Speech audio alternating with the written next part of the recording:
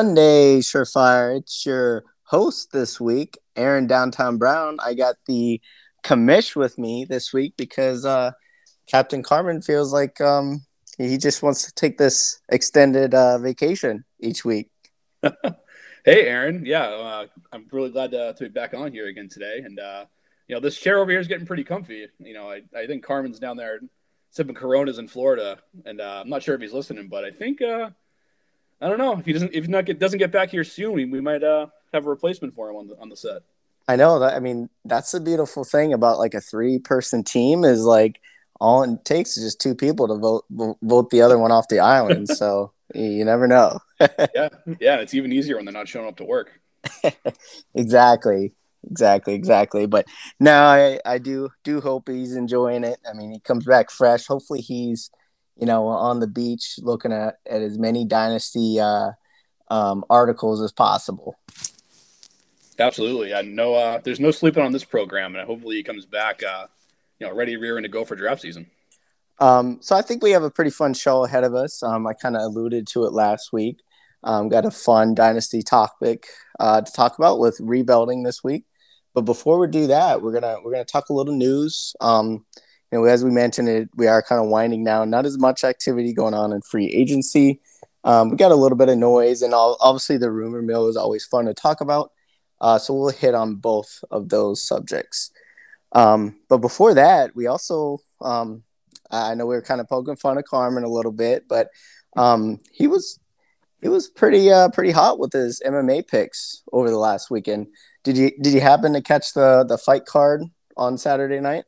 I wasn't able to catch the fight card. I had a lot of pre-Easter Easter egg hunts going on with the kids. So that took up a lot of my time over the weekend. I wasn't around, but I saw his picks have been doing pretty well. Yeah. I mean, it's definitely fun for like people who are like somewhat interested in UFC and they want a little guidance because he's certainly doing well. I mentioned he was about 60% in his picks from last week, and then after this fight card, he jumped up. He's close to 70%, about 68% right now. All right. So yeah, I mean those are good odds. When you're talking betting and just overall picks. And it's funny, one of them that he missed, Mackenzie Dern, I want to say, he called a submission for a win, and oh my gosh, she had this girl's arm in a Kimura with that. You were just screaming for that submission that you thought he called that too, but it was so close, didn't go that way. But it's funny, he was almost right on the money with that as well. Yeah, it's any like you said, the percentage is just off the charts good. Hovering around 70% there. Typically anything over 50-50, you're doing pretty well. And it's us against the house out there, man. So if these picks keep hitting, there's no reason to say no to the free money going forward. Exactly. Well, that is literally probably our MMA minute. I know I'm not the expert on the show, and it doesn't sound like you are either. But as we mentioned, yeah, keep listening on when we get Mr. Carmen's refreshed mind. I'm sure he'll come back and ready with some more MMA talk. Yeah, for sure. We had the sounds like he's been hitting on some picks, so he's going to come back from vacation on a victory tour. So we just had to take some shots on him early. Yeah, exactly. Alrighty. So NFL news, I mentioned, not a whole lot going on. We did have one signing I wanted to talk about, or it's actually a re-sign. Brandon Cooks re-signed with the Houston Texans. It was a 2-year extension with about $39 million, with up to 30. I guess it was like 30 up to 36 guaranteed, which kind of a good contract extension for him. What do you think about that one? Yeah, it was a healthy extension for Brandon Cooks walking into his age 29 season down there, sticking with the Houston Texans.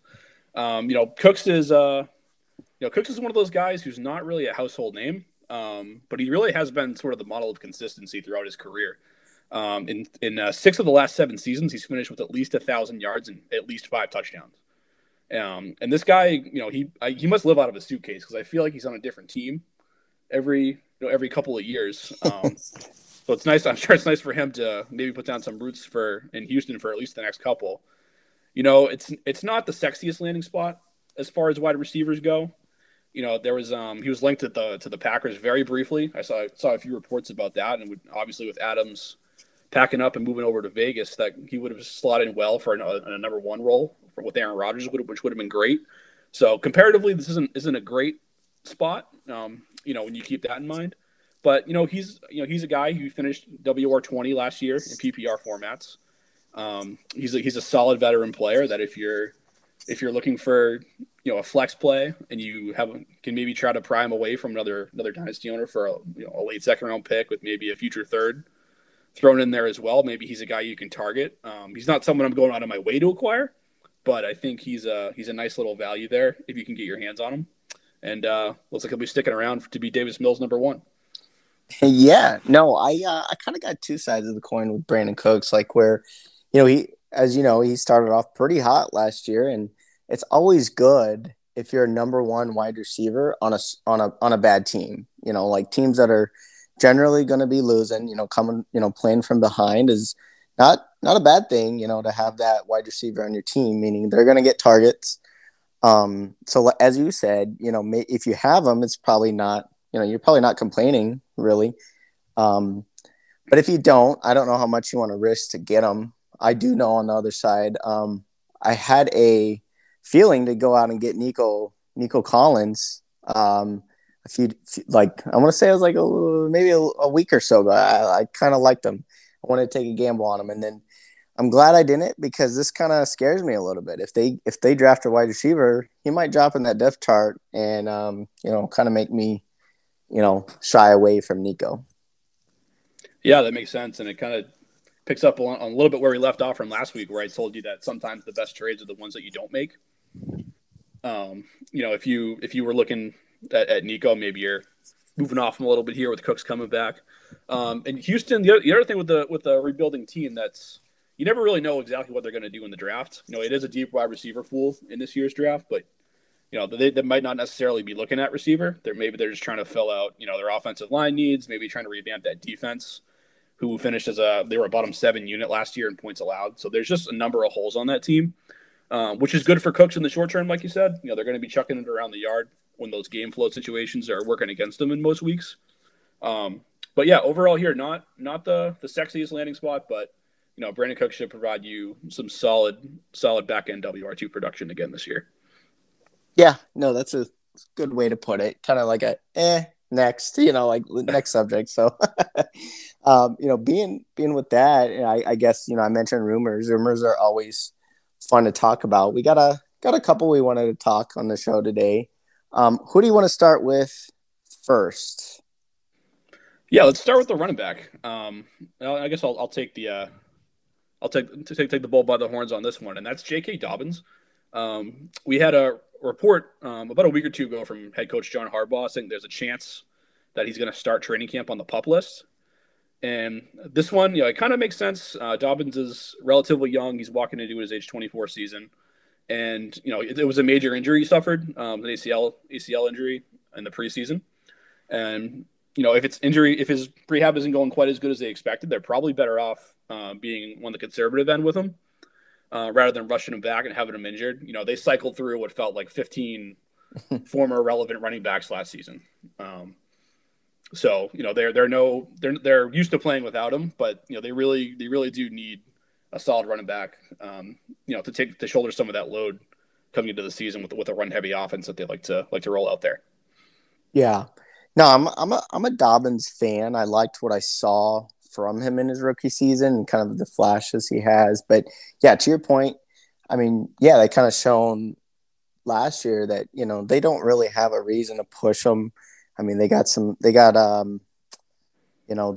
the Bus. I mean, I know he got a season-ending injury as well. I'm not sure. I'm curious to know where he's at on his recovery as well, because that would be that would probably be the play to go. But also at the same time, I know they are looking at Melvin Gordon, who a guy that you brought up last week. So it's kind of interesting, a guy that might play out in that favor, like you said. Can kind of have some early season value. It would be interesting to kind of track Gus Edwards's recovery, path to recovery as well. Yeah. There's a number of moving pieces here with that Ravens offense, particularly in the backfield. You mentioned Gus Edwards' injury, and that was another bad one. And they're talking in discussions with Melvin Gordon. They haven't officially signed him to a contract, at least yet, as of this recording. But Gordon's he's a solid vet. He's been around the NFL. This would wherever he lands next, if it's outside of Denver, it's going to be his third stop in the league. And everywhere he's gone, he's been a productive back. I went in pretty detailed on Melvin Gordon last week, so I won't rehash that. But he's a guy who's going to come in and he's going to demand some work, at least early in the year. In a run heavy offense. And, in some of my offseason prep, I was looking back at a number of rushing touchdowns that, NFL, from a team perspective, the Ravens are actually second in the league last year in rushing scores, just one behind Philadelphia for the top spot in the league. So this is an offense that you want pieces of, especially if you can get cheap exposure to it, because, those running backs, they are going to score touchdowns. You might run into some problems with, kind of guessing who that's going to be from week to week. But J.K. Dobbins is, in the long run here, I think he's still going to be the back to own. Just know that Gordon could kind of be a thorn in the side here of both Gus Edwards and Dobbins, similarly to how he was in the past for guys like Austin Eckler with the Chargers and Javonte Williams with the Broncos last year. Yeah. I think if you want to, my overall big time strategy with Dobbins is I'm not bullish with him yet. I do like his talent. I would be interested to actually watch Lamar Jackson's improvement. See how he's transitioning his skills in the NFL to where I know he doesn't really like doing checkdowns. He likes to take it himself and run himself and take a lot of those PPR points away from his back. So it'll be interesting to see. I mean, if my ultimate advice with Dobbins is give it this year, see how he plays. And then maybe make a play for him, after the 2022 season, because he is still young. I mean, if you want to take that gamble, it is a gamble at this point with injury and different things like that. But I would actually just keep my eye on Lamar Jackson's game to see how that evolves, and that's kind of how I would evaluate Dobbins' potential. Yeah, that's a fair point to bring up there with Lamar, and you just kind of hope that he can move away from some of the scrambling himself, and it might hurt his rushing stats, but it could very well help his longevity in the league. To instead of taking those unnecessary hits, just dump it off to your running back. Let him get the 5 to 7 yards that are there, and let those running backs take some of the punishment, and because he's the franchise, so it would behoove him to stay in the lineup. And he missed some time with injury last season, really for the first time in his career. So hopefully he can kind of turn the page and start being a little bit more of a check down guy as opposed to taking off and running all the time. Right. Well, moving on to this next guy, and this is funny. I've seen this on different social media and whatnot. I think it's hilarious. I think there's just one meme guy out there, and what he does is he takes a picture of this guy and he just puts a different uniform on him and sends it out to those fan clubs saying, hey, this could be your guy. This team is interested in trading for him, because the guy I'm talking about is DK Metcalf. I think I've heard about many teams interested in trades, but haven't really heard it from the pros, the Schefters out there and stuff like that, where I don't really know what's going on, where if they're going to actually trade him or not. But I've heard Chiefs, I've heard Packers, I've heard a whole bunch of teams. So what do you think overall right now with this DK Metcalf gossip? Yeah, his name's been in the news a lot. Maybe not necessarily from the top level guys in the reporting world, but this is a guy that this DK Metcalf, man. If you've ever seen him with the shirt off, this guy is a freak. He's just a monster. He can run like a deer. He's a guy that opposing defensive coordinators lose sleep over when they're going up against him on Sundays. But yeah, he's Seattle's obviously turned the page away from Russell Wilson and the Bobby Wagner era. They're moving into their own little rebuild. One of the things I touched on last week is I called NFL GMs and head coaches liars. You shouldn't always listen to the things that they say. And when it comes to Pete Carroll, he's a liar. And here's some proof of that. On March 2nd, and these are his exact words, he said, quote, "We have no intention on trading Russell Wilson." Okay, fast forward 6 days. On March 8th, the Seahawks and Broncos announced a trade sending Wilson to Denver. You know, you can't make that up. We're talking about less than a week's time here goes from we're not trading this guy to he's on the Broncos, and obviously there's a degree of gamesmanship here. When they're moving on from a player, they want to get as much back in return from him as they can. So I understand that. I don't mean to call him question his integrity as a man by any means, but that's something the Dynasty owners need to be aware of. And Carroll has said recently on when it comes to DK that they are interested in pursuing a long-term extension for him. And headed into a rebuild, I'm not sure exactly if that's the best use of your money. Allocating it to the wide receiver position when you have so many other holes to fill on your roster. So he's definitely a name to monitor as we move throughout the offseason. I agree. I mean, I see why there's rumor mills because of that. Because they traded Wilson, because they're a team that you really don't know what their stance is on anything, like you said. So, are they going to get a QB in the draft, or what is their plan? Are they going with Drew Lock? You don't really know. So to that point, I think that it does make it interesting for a Metcalf trade, like you said, where it probably does make sense, and that's probably where all these rumors are kind of coming from. There may be a little bit of truth to it as well.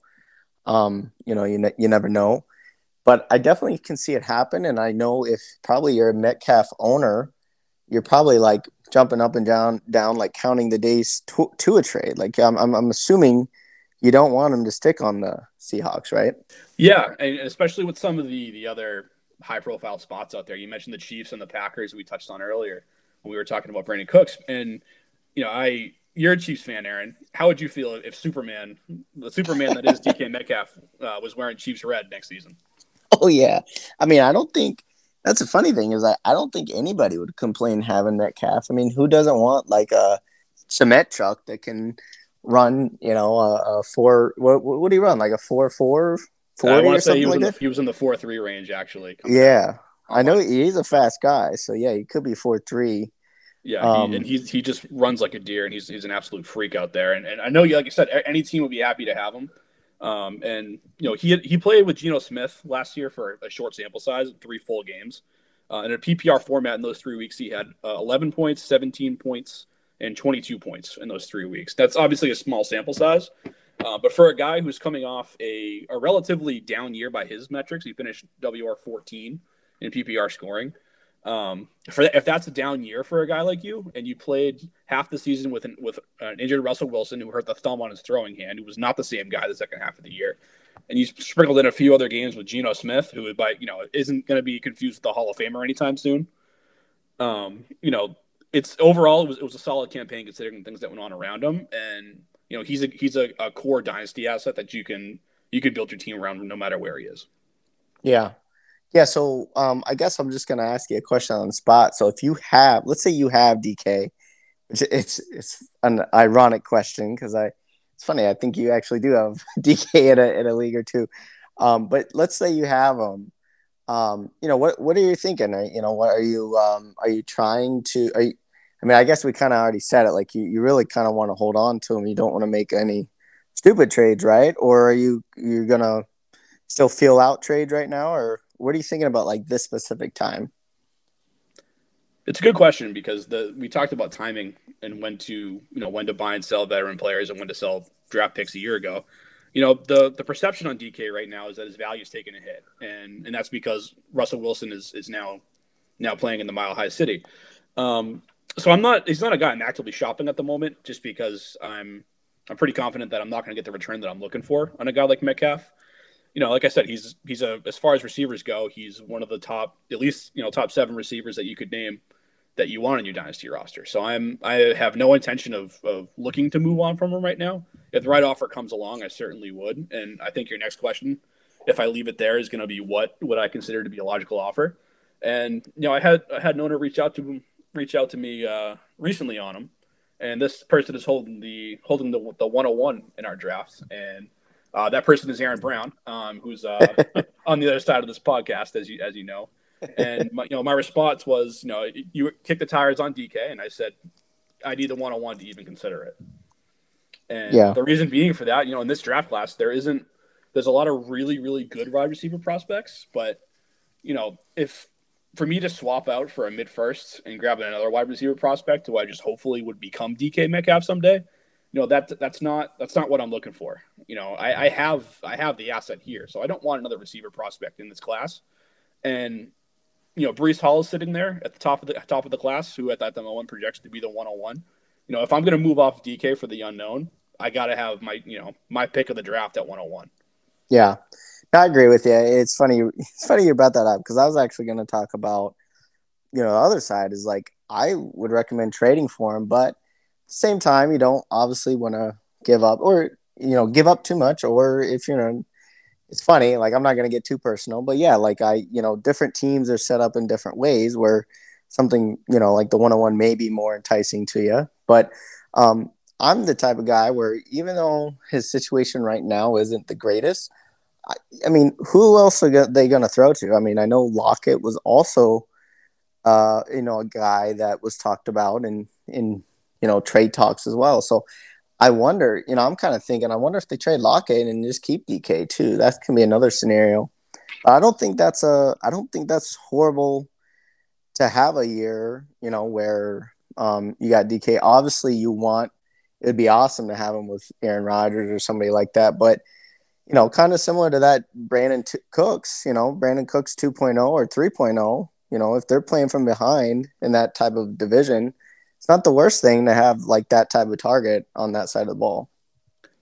For sure, absolutely. And Drew Lock is another guy who we're not going to get views of the Hall of Famer, and I'm not going to stand on the table for that guy ever. But in theory, he does have a big arm, and they're going to be in a lot of negative game scripts. And DK is a guy who can fly down the field, and Drew Lock isn't afraid to necessarily chuck it up there. He did have a solid season with Cortland Sutton. It feels like forever ago at this point that happened, but when the two got linked up together, I believe it was 2019. Then Sutton was a viable fantasy option every single week, even for a bad Broncos team. And I think we can see that plus even a little bit more on top from a guy like DK, who I think we both agree is a better player than Sutton. Yeah. Well, let's move on from there. I think it's funny, an interesting segue, because there's one more guy I want to talk about on the rumor mill, and that's Deebo Samuel. Another guy where you're kind of seeing this more often. These guys, they either get unhappy, or maybe their agents tell them to do this, or who knows what's going on in this day. But social media is so powerful these days. They're making statements. He unfollowed the Niners on all of his social media accounts, so he definitely wants something. And I'm assuming it's alluding to the type of season he had last year, and he's watching guys like Devontae and Tyreek and now Diggs, getting these monster deals. So I'm assuming he wants a piece of that, right? That's kind of my 2 cents, but it's I want to hear your opinion, but I'm kind of on the edge where I love him in that San Francisco offense. Where does he perform the same way on another team that he does in San Francisco? It's one where I'm actually kind of hoping for him not to get traded, but I want to hear your thoughts. Yeah, Debo's an interesting one. There's a few different angles to look at this one from it, and like you said, in terms of a fit from a fantasy standpoint, from an NFL standpoint, Debo goes with the 49ers and Kyle Shanahan's offense like peanut butter and jelly, man. Like this guy does absolutely everything for that team, and he's not necessarily like the most crisp route runner in the world, but this guy is just a football player. Like you can hand the football to this guy, he can take it on jet sweeps, he can get open, he can beat NFL corners 1-on-1, he can win with physicality, and he's just a do it all type of guy for the Niners. And for a guy like him, he's got to be looking around the league, seeing the guys you mentioned and the Christian Kirks of the world, getting paid here, and he's walking into the final year of his rookie contract. And he's got to be thinking to himself, hey, if I'm going to step back on the football field and touch the ball as many times as I do and do as much for my team as I do, then, I need to be compensated highly for this. He's going to get a massive payday. It's just a matter of where it is. And from a fantasy perspective, I'm also hopeful that, he stays there, but also it would behoove the 49ers from a football perspective to take care of this guy. It wasn't too long ago that the San Francisco 49ers were about 5 or so minutes away from going to the Super Bowl. And a big part of that was on the back of Deebo Samuel and all the things he was able to do for this football team. And they're a team in transition. You know, we all know Jimmy Garoppolo is not the long-term answer for this football team. They're going to hand the ball over to Trey Lance at some point here coming up. And, you know, Trey Lance is a really interesting guy. They gave up invested 3 first-round picks in Trey Lance, so we know he's going to get his opportunity soon. But he's a guy who hasn't played a ton of football recently. He was at North Dakota for 3 years, and he really only started for a couple games last year. And when he was at North Dakota, he only started 1 full season. He only played the 1 game in 2020. So the 2019 year at North Dakota was the only time in the last 4-year span that he started a full season. So, I'll wrap it up here with this. You know, if you're going to bring in a guy like that who hasn't played a ton of football in a 4-year span, it doesn't help you to move away from, you know, your do everything playmaker, and that's Deebo Samuel. So I think he's got a lot of leverage here. You know, the team wants to be competitive. They want to build around Trey Lance. This guy can do everything. I think at the end of the day here, he's gonna stay in San Francisco on a massive extension. Yeah, no, I 100% agree with you, and I think San Francisco, you know, John Lynch, they got to do it. They got to pay the guy. You know, I think he's definitely proved himself, proved his worth. I mean, he was in tears, you know, when they, like you said, they were just a couple minutes or a couple plays away from making it to the Super Bowl. He wears his heart on his sleeve, right? So, I think, as you said, they got to pay him. They got to have him return to San Francisco, because if they don't and he gets traded, one, that's sad, and then two, just from our fantasy perspective, I think we both are thinking, yeah, like he's just a match, you know, made in heaven in that that offense in San Francisco. So, definitely be interested to, you know, stay, keep tabs on it and see what's going on. But yeah, they gotta just pay the man, right? That's how I see it, especially from a competitive standpoint. I think it would be a really tough sell for the veterans in that locker room to be so close to get into that Super Bowl and then just turn around and say, oh yeah, our best all around offensive players is walking out the door. So that's a really tough sell for a group of guys who are so close to getting to the Super Bowl. All right, so that's kind of our news as we say it right now, and that's kind of the buzz around the league. I think we touched on everything we kind of need to touch on over right now. I mean, we got the draft coming up. We got, free agencies kind of coming slower towards the end. I think there's a couple of defensive guys left, but overall, winding down. Let's switch gears a little bit and talk Dynasty again. I know, one thing I want to do is I mentioned that we're going to talk rebuilding, and there's a lot of different names from it. Some people call it tanking. I think you prefer to say rebuild, right? Which we're going to explain why and what that means.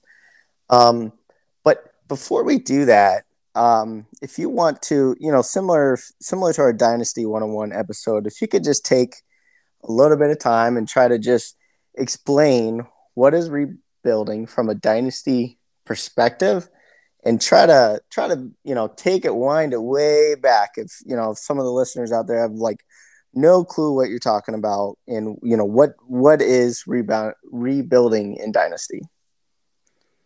Yeah, for sure. It's like you said, there's a number of different names you can call it. Some people use the word tanking. I think that kind of has a negative connotation associated with it. We're all competitive people. We join Dynasty leagues because we want to win, and we all want to win. But sometimes you have to look yourself in the mirror and do that self analysis of, okay, I've been trying to make my team a contender that can compete for championships, but for whatever reason, it's just not happening. And there's 3 different types of rebuilding that we're going to touch on today. But all of those rebuilds, there's a lot of similarities between them, and a few of at a really basic level, which essentially what rebuilding involves is moving away from your established veteran players who are starting to age out.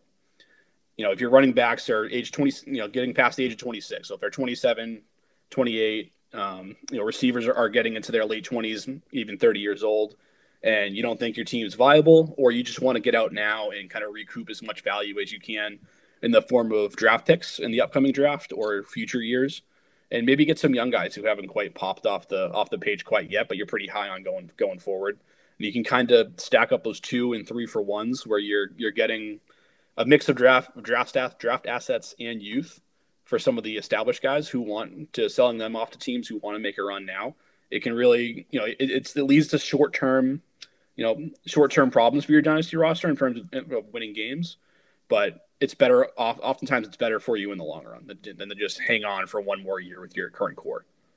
That makes sense. And I think you mentioned, there's different types of rebuilding. And I think, one of them you mentioned or we're about ready to talk about is, if you have a team where you've been competitive, where you might have made the playoffs, but you maybe didn't, go all the way, or, maybe a scenario where maybe a Derrick Henry, right? So he was like a beast throughout the season, but then he gets hurt, right? He misses the rest of the season for your fantasy games. And then let's say you didn't make the playoffs, and then now you're stuck with, what is he, 28, 29-year-old running back, where kind of starts you, makes you start thinking, what do I do? Yeah, definitely. And, if you had Henry on your roster, to start the season, you absolutely loved it. The guy was, RB1 overall for the first half of the season. I think he actually maintained that spot for a few weeks after he got injured with not even being on the field. The guy's an absolute force to have in your lineup. But the problem comes in, with him, he's now walking into his age 28 season. And, if you've had guys like Derrick Henry on your roster as the core of your team, maybe Zeke Elliott as well, you've had a really fun last couple of years, but you might be coming to the point where you're starting to run out of gas. And, the thing with contending over and over in Dynasty, there's a lot of keeping up with the Joneses going on when you're doing that. And that typically involves moving away your draft picks and some of your younger players for guys that can help you right now. You might have a top 2 or 3 team in your league, but the teams that are right behind you, they make a couple of those type of moves, and they go get a guy like a Derrick Henry or maybe an Alvin Kamara. And now you're looking at that. You're like, okay, well, my team's good, but I need to keep up with them. And when you're trying to constantly turn over a dynasty roster, you're trying to keep it young, you're trying to keep it fresh, but it's a lot harder to do that when you've moved away your assets. And after 3, 4, maybe 5 years, you're competitive, and your backs and maybe some of your receivers start to get to a point where they might still have a productive year or 2 left, but you want to get out now. You just decide to rip that Band-Aid off and do it. And it can be scary to do. It's because you're going from, well, all I've ever done is try to win, and now I'm selling off my guys who can help me win. But it's a perfectly natural thing to do in the life cycle of a dynasty league, is to you go in waves, you go at it hard, you try to win a championship, and at a certain point, it's time to rebuild. It's time to start over. And so it might be scary to try to do that, but keep in mind, dynasty is a long-term game, and sometimes that the right move is to start over. I agree. And I think what's important to keep in mind, and think about some of the little hints that we've said in recent episodes too, to where it's interesting to kind of keep tabs on your other league mates too, to where, maybe you got a couple guys that are making a big run where maybe they have the undeniably top team and they're all a win now team. Maybe that is a team that you try to deal like a Derrick Henry to where, maybe you can sneak away with a couple of young guys because they're so caught up in the win now atmosphere, to where you might be able to sneak away with a couple solid younger guys that can really help you rebuild. So I think it's really important to keep tabs on your league mates. What do you think? I absolutely agree. And understanding what's going on in your league, no matter what your goals are for the upcoming season or for future years, is massively important in Dynasty. You need to constantly at least have an idea of who the contenders are, what their draft pick situations are, the age of some of their core players, and you're also trying to identify guys that you can maybe pick off the bottom of their roster. If there's a guy who's not going to crack their starting lineup rarely ever, maybe you can use him. You think he's going to be good in the future. That's a guy you can target to kind of pick off of their roster. And if there are those juggernaut teams in your league, and you're just kind of one of these teams that's stuck in the middle, maybe that's the second avenue for rebuilding, is if you're just kind of caught in no man's land where maybe some years you're sneaking into the playoffs. You're getting that sixth spot, and then you're getting smacked in the first round when you get in. Or if your point total is always between, like, say, it's 5 to 8 in your league, you're not really scoring enough points to really be competitive to seriously contend for a title, and you're missing the playoffs half the time. Maybe that's another opportunity for you to rebuild, because it is possible to build from the middle in Dynasty, but it's really hard to do that. It involves hitting on mid first round picks, mid second round picks with some consistency to get yourself to that into that next level where you're competitive. So if you've been in that middle ground, that purgatory for a couple of years, maybe you just call it. You look at it and you just say, hey, like, my producers are starting to get older. My youth isn't picking up the slack that I currently have on my roster. I'm just going to get out right now and kind of collect some more youth and some draft picks and build from there. Yeah, and I think this scenario is probably the trickiest one in Dynasty, and I don't think everyone always realizes it. You could be stuck in the middle and not know it, right? Which is kind of like, larger in football sometimes, where like have you ever been where you're just in a routine in life and you don't realize you're in such a routine, you can't get out of it, right? So it's kind of funny where it's kind of like that, to where what kind of wakes you up in that, or what are some things going on that kind of kind of wakes you up out of that trance. I think I can think of one that I can kind of speak to from personal experience, is actually my dynasty team last year. 2 years ago I was the champ, and I was thinking 2021 I was still had the most competitive roster in our league, right? So I thought I was kind of running to be a two-time champ, until injuries happened, right? And I realized that I wasn't as my depth wasn't as large as I thought, right? So some of the guys I was wanting to produce wasn't producing, and what do you know? I'm right at that one game out. I think at the time it was I I was like one or two games out where I could still make the playoffs and make a really good playoff run, but I had to make a decision where I had a guy like DeAndre Hopkins, right? And I ended up deciding to trade DeAndre for Michael Pittman in 2-1. And I made that decision because I felt I was in the middle, where I wanted to make that trade saying, hey, Michael Pittman at the time was like wide receiver 11 before he had that I think he had a suspension against the Patriots even. So before that, he was like the 11th wide receiver. You got a guy like DeAndre Hopkins, where I traded him to a win now team, and I felt, hey, you know what? If Pittman still is able to help me win a game or two, I can make a playoff run. But hey, you know what? If I don't make the playoffs, I get a young wide receiver in return. So that's my personal experience of where I thought I was stuck in the middle, but I felt like it was a solid move. But I'm not sure if you either have an example for yourself where you found, kind of what woke you up out of that trance, or what kind of decision did you have to make when you're kind of stuck in the middle? Because like I said, I think that's the toughest one. Yeah, that's a really tough place to be in a dynasty league, and it's good on you that you realized that you weren't necessarily in a position to seriously contend for a second year in a row. So you did it right away. So you didn't toil for years in that mediocrity of barely trying to scrape into the playoffs and probably missing it more often than not.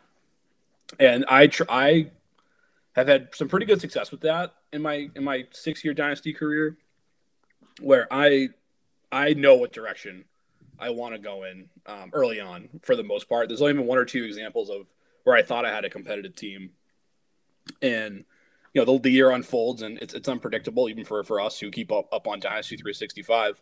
You never know how every year is going to play out, but it's just, I would say, with at least 2 to 3 weeks before your league's trade deadline, if you're not in the playoff picture or right on that playoff picture spot, like if you're not in like a game out of a playoff spot, it's probably time to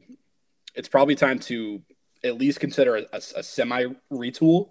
I use the word retool as opposed to a full year rebuild, and I think that's kind of more what you did, because your team's still pretty competitive heading into this season. You just kind of rip the Band-Aid off real quick to kind of reload a little bit more so than a full blown rebuild. And would you say that's fair based on what happened unfolded for you last season? Yeah, I think so, and I think that was my strategy too, where I didn't really want to like let go of my team, but at the same time, I knew I had to make a couple changes, to it, where I didn't want to get in a rut, where I didn't want to have most of my starting lineup, getting over that age hump that we talk about. So I think that's exactly like was my intent, where I thought I still, I knew DeAndre was one of the top wide receivers, but I was like, hey, let me get a promising guy in return, and maybe I get lucky in this year's draft too with another good early second. Yeah, there you go. And it seems to be working out for you, and I think you're going to be in contention again this year. But you mentioned grabbing a draft pick there, and the third type of rebuild, and this is kind of my favorite type of rebuild, and it gets me excited talking about this third one, is that this rebuild it's a designed rebuild in a lot of ways, and it doesn't take place during a rookie draft. It takes place during a startup draft. And for people who aren't super familiar with Dynasty, they're probably sitting there thinking like, well, what do you mean a rebuild right out of a startup? Doesn't that kind of signify that you're not good at drafting if you're rebuilding in year one? And I can understand why they would think that way, but you asked me last week how I attack a startup draft, and I told you that I don't want to lose it. I don't want to lose my draft in the first 3 or so rounds. I want those guys to be my young, solid producers that I build my team around, and that's absolutely the case. Then beyond that, though, if people are offering you future draft picks to move back in the startup draft, and when I say future draft picks, I mean future rookie picks. If they're offering you, 2022 rookie picks, 2023 rookie picks, whatever the case is, to move back in the startup, you might find yourself drafting a startup team that isn't going to be very competitive for the upcoming season. And this is actually the best time to take on a rebuild for the reason I mentioned initially. And that's because coming out of a startup draft, almost everybody thinks that they can win. Like, no one wants to walk out of that draft, whether it's a redraft league or a dynasty league. No one wants to walk out of it saying like, oh, I hate my team. Like I can't win. That's the worst feeling. So no one wants to do that self-analysis. It's hard enough to do it 3-4 years down the road. It's even harder to do it, a day after your startup draft ends. And this is a strategy I've used a couple of times. It's really fun to collect that value. It's not so fun when the losses start racking up in the first year, and you find yourself, maybe even winning a game or two out of the whole season. That's not as much fun.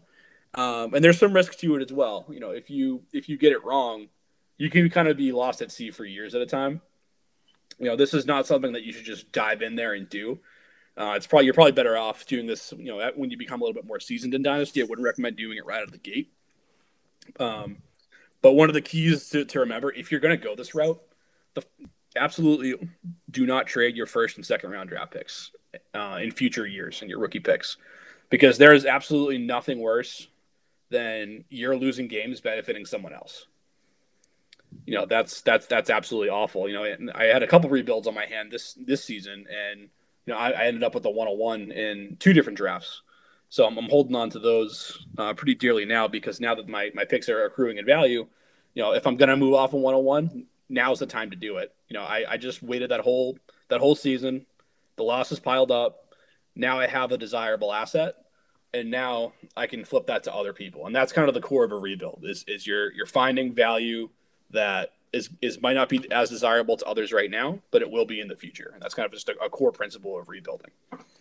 Yeah, no, I think you covered a lot there, to where it's all very relative to where if you have a startup, it's kind of one of those where maybe you have made up your mind. Maybe you have guys that you definitely want to target. Like we said, like the Jamar Chases, Jefferson, and guys like that, to where maybe they're not going to be around one pick. It might depend the makeup of your league, like how we said, if you already know the players and in your league, it kind of depends where do you have more experienced dynasty players, and what kind of gambles do you want to take with that. But Yeah, I know my first dynasty startup draft was very interesting to see some of those moves because I was very hungry on. I actually ended up getting two first round picks. I traded around so much where I ended up getting two first round picks, which it's kind of funny because it kind of, if you saw my team, it actually ended up.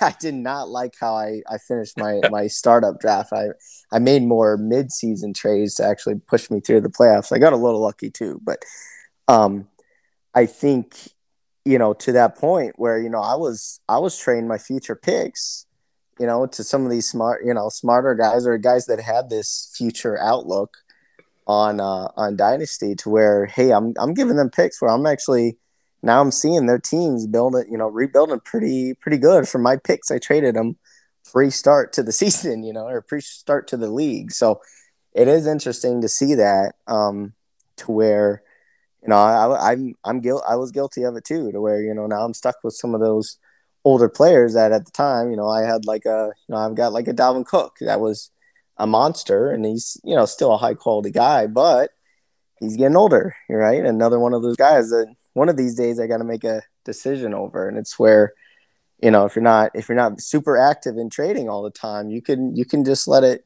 go to waste.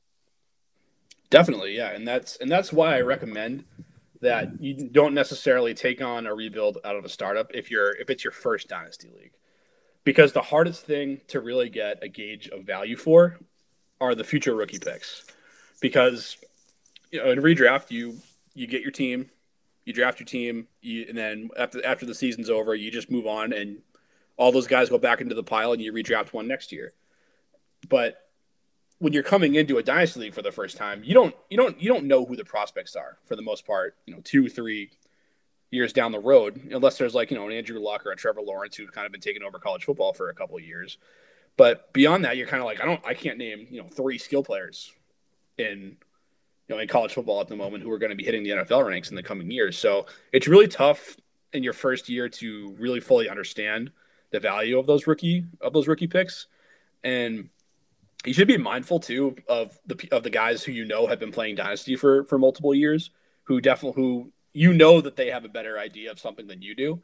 So you got to be cautious of those guys that they might be trying to take advantage of you. They might be trying to throw Derrick Henry at you right now, and you think, oh wow, Derrick Henry's awesome. Like that guy scores tons of points when he's out there. But like I said, he's a 20-year-old running back, and if they're looking to get 3 first-round picks and a young receiver off of you, you know you might have an immediate bump to your team, but you're going to look at that a year from now, and you're like, wow, that was a massive overpay, and someone else is probably going to be benefiting from that going forward. So just be Right. mindful of some of the. I guess you could use the word sharks when you're first starting out. The guys that have all that dynasty experience. Just got to be careful with those guys.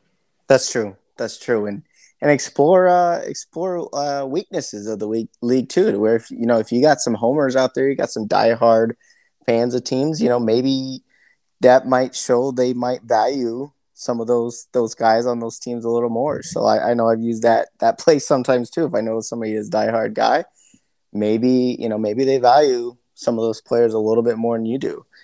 Another thing I think is very interesting in selecting your players, and you wanna see. I know we're talking fantasy football where like the average person is like, hey, this is just a game. It's not real life, but the actual personalities of the players and then their history of injuries and stuff like that. I think that's an interesting thing to think about too, to where if you're a couple of years ago, if you're drafting a guy like Antonio Brown, he's a great wide receiver, right? But he's kind of shown he's kind of a nut job in a way too, right? So look where you're at if you had Antonio Brown too. So that's a really fun or interesting aspect, I think, too, that to the average listener or the average person who just, or maybe I would say redraft player, might not care about personalities, but maybe in Dynasty you do. Yeah, the Antonio Brown thing is it's a wild case, and I was actually involved in a startup draft. This draft took place in February of 2019, so we did this essentially right after the Super Bowl ended, and Antonio Brown was a first round pick in that startup. And if you recall the timeline, that was the offseason that he moved from Pittsburgh to the Raiders, and then things went haywire quickly there, and then he landed with the Pats for about 5 minutes, and then was out of football again before ended up in Tampa and recovering a little bit in value, but not a ton. But that guy in my league spent a first round pick on the guy, and that's just the type of move that can it's hard to see it coming, but sometimes you just got to stay away from the guy if you think he might be a lunatic like AP. Right, right. No, it's funny because it's something that it's not a stat out there, but it's more like that news and stuff to where maybe a player's history and or if they got into trouble and stuff like that, maybe you take some of that stuff into consideration too. Where it sounds crazy, but you never know. Yeah, definitely. And it's also it's important to kind of identify who the guys you want to stay away from in these situations, and it's also in you can also use some of those off the field things to maybe identify opportunities as well. A lot of people think rebuilding is solely about youth and draft picks, and that is a big part of it. That's what you want to collect in the earlier stages of it. But you also need to take risks as well. You need to maybe take some shots on guys that have some of those warts that aren't at the moment their value is really low, but you can kind of take advantage of them. Right? We have a few examples of those guys here over the last handful of years who they got into trouble. Some of it's legal trouble, and I'll say this up front too. If you have trepidations over some of these guys, some of the allegations that come out against some of these players from a moral perspective, and you can't roster them on your fantasy teams. No, we understand that, and that's your prerogative. We're not here to tell anyone else how to feel about who they roster and for what reasons. But if you look back at some of these guys who have had off the field issues come up, a guy like an Adrian Peterson was suspended for all but one game of the 2014 season. He comes back in 2015 and he finishes RB2 overall. And he went, it's a first team All Pro when he comes back and hits the field. Tyreek Hill, one of your Chiefs there, Aaron, former Chiefs. He, 2019, he has an off the field incident come up, and that was relatively early in the offseason. I want to say that was around March, maybe early April that happened. And seasoned dynasty managers and even some of these dynasty experts are telling you like, sell this guy now, move on for a third round pick if you can get it. Get out, recoup something if you can. And since then, he's finished as a top 6 wide receiver twice. Kareem Hunt is another guy, suspended for half the season in 2019 for his incident. He comes back in 2020 and he finishes as a back end RB1 for you. Deshaun Watson's kind of the latest example of a guy who is not out of the woods quite yet. He's looking at a suspension, but potentially. But he just got a massive contract. It was a precedent-setting contract from the Browns. It was $200-something million and was fully guaranteed. So that guy, if you're following along that situation, it's looking more probable than not that he's going to be back on the field. And if you have a share of him in a superflex league, that guy's a core asset. He's a top 10 superflex asset the minute he's back on the field, maybe even higher. So there are opportunities there. If you can get any of the guys I just mentioned, if you had invested in those guys right shortly after their incidents came up, you weather that storm, and the next season you're in a great spot, and you really made it well in that investment. I agree. That's a great point, and that's like a great way to optimistically like look at some of those situations where this is their life. This is football. A lot of times, that's kind of what they center back to. If they get in those trouble times or stuff like that. That a lot of times they use that for motivation to get better too. So like if you can take a stab at some of those guys early on, and sometimes you can get them cheaply in leagues that guys that are kind of either disgusted or they're just mad that maybe they're suspended or something like that. You can get, if you're in that, we're talking rebuilding right now. If you're in a rebuilding stage, that's a perfect scenario for you to get one of those guys to just take a little stab at, and you can probably get them cheap. You're kind of already rebuilding anyway, or you're not fully contending. It's a perfect, that's a great point. I'm glad you brought up the other side of the spectrum with that as well.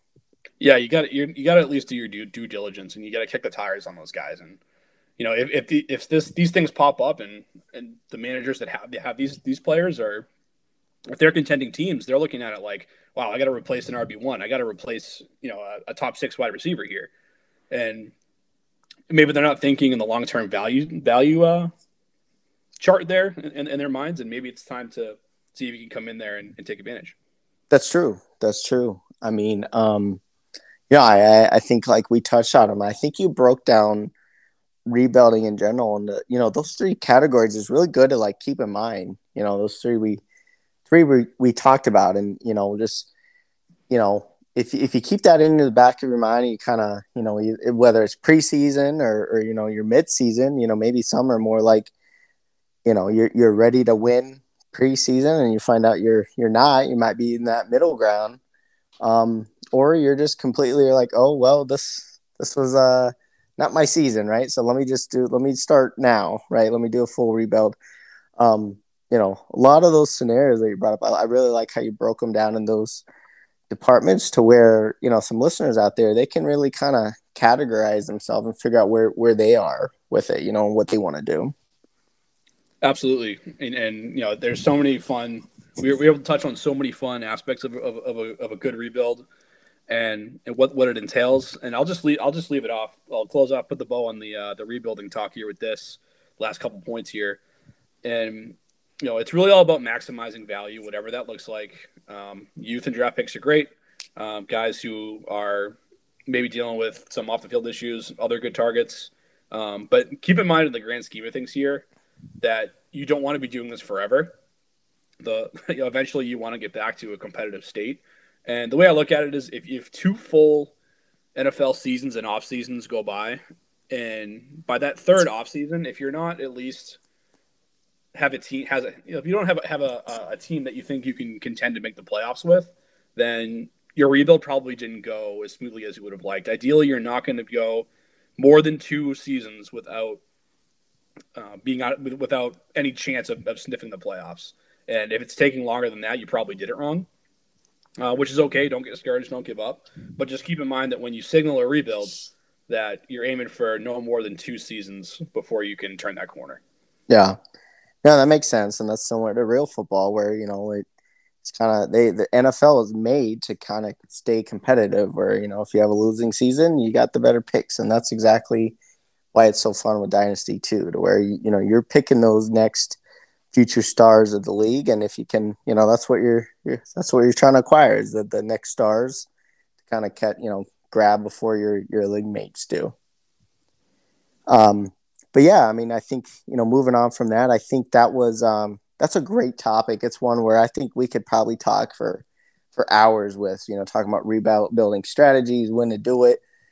I think we just scratched the surface there on that talk, but, definitely one where, it might be a good segue to say, hey, we're on social media. We got our website. We're always, are accepting, comments, questions. I know we had a couple callers, or Tad, he ended up being on the show, right? So, we like the interaction where if you got questions, and we love it where, we'll be happy to give our advice, both on air, off air, on social media too, to where I think, one thing to bring up is we got Twitter now. So Twitter's a very easy platform to kind of tweet out some of those questions and tweet to us, and I think someone no better than the commish to be running that for us. Yeah, taking over our Twitter page. We're up there for the world now to see. We're on there at Sunday_Surefire, and we'll be posting on there. This episode will drop on there. As soon as it's available, we'll get it up there, as well as onto our website and wherever you consume your podcasts. We're looking to have a presence on there, so check us out. Hit us up, send us some DMs. We're happy to answer all your dynasty questions, and take a look at your rosters for you. Maybe give you some custom advice as well. Exactly. So that's fun. I think we got some more excitement coming up. We're two shows away before the upcoming rookie draft, so we're gonna have some fun episodes talking about rookies.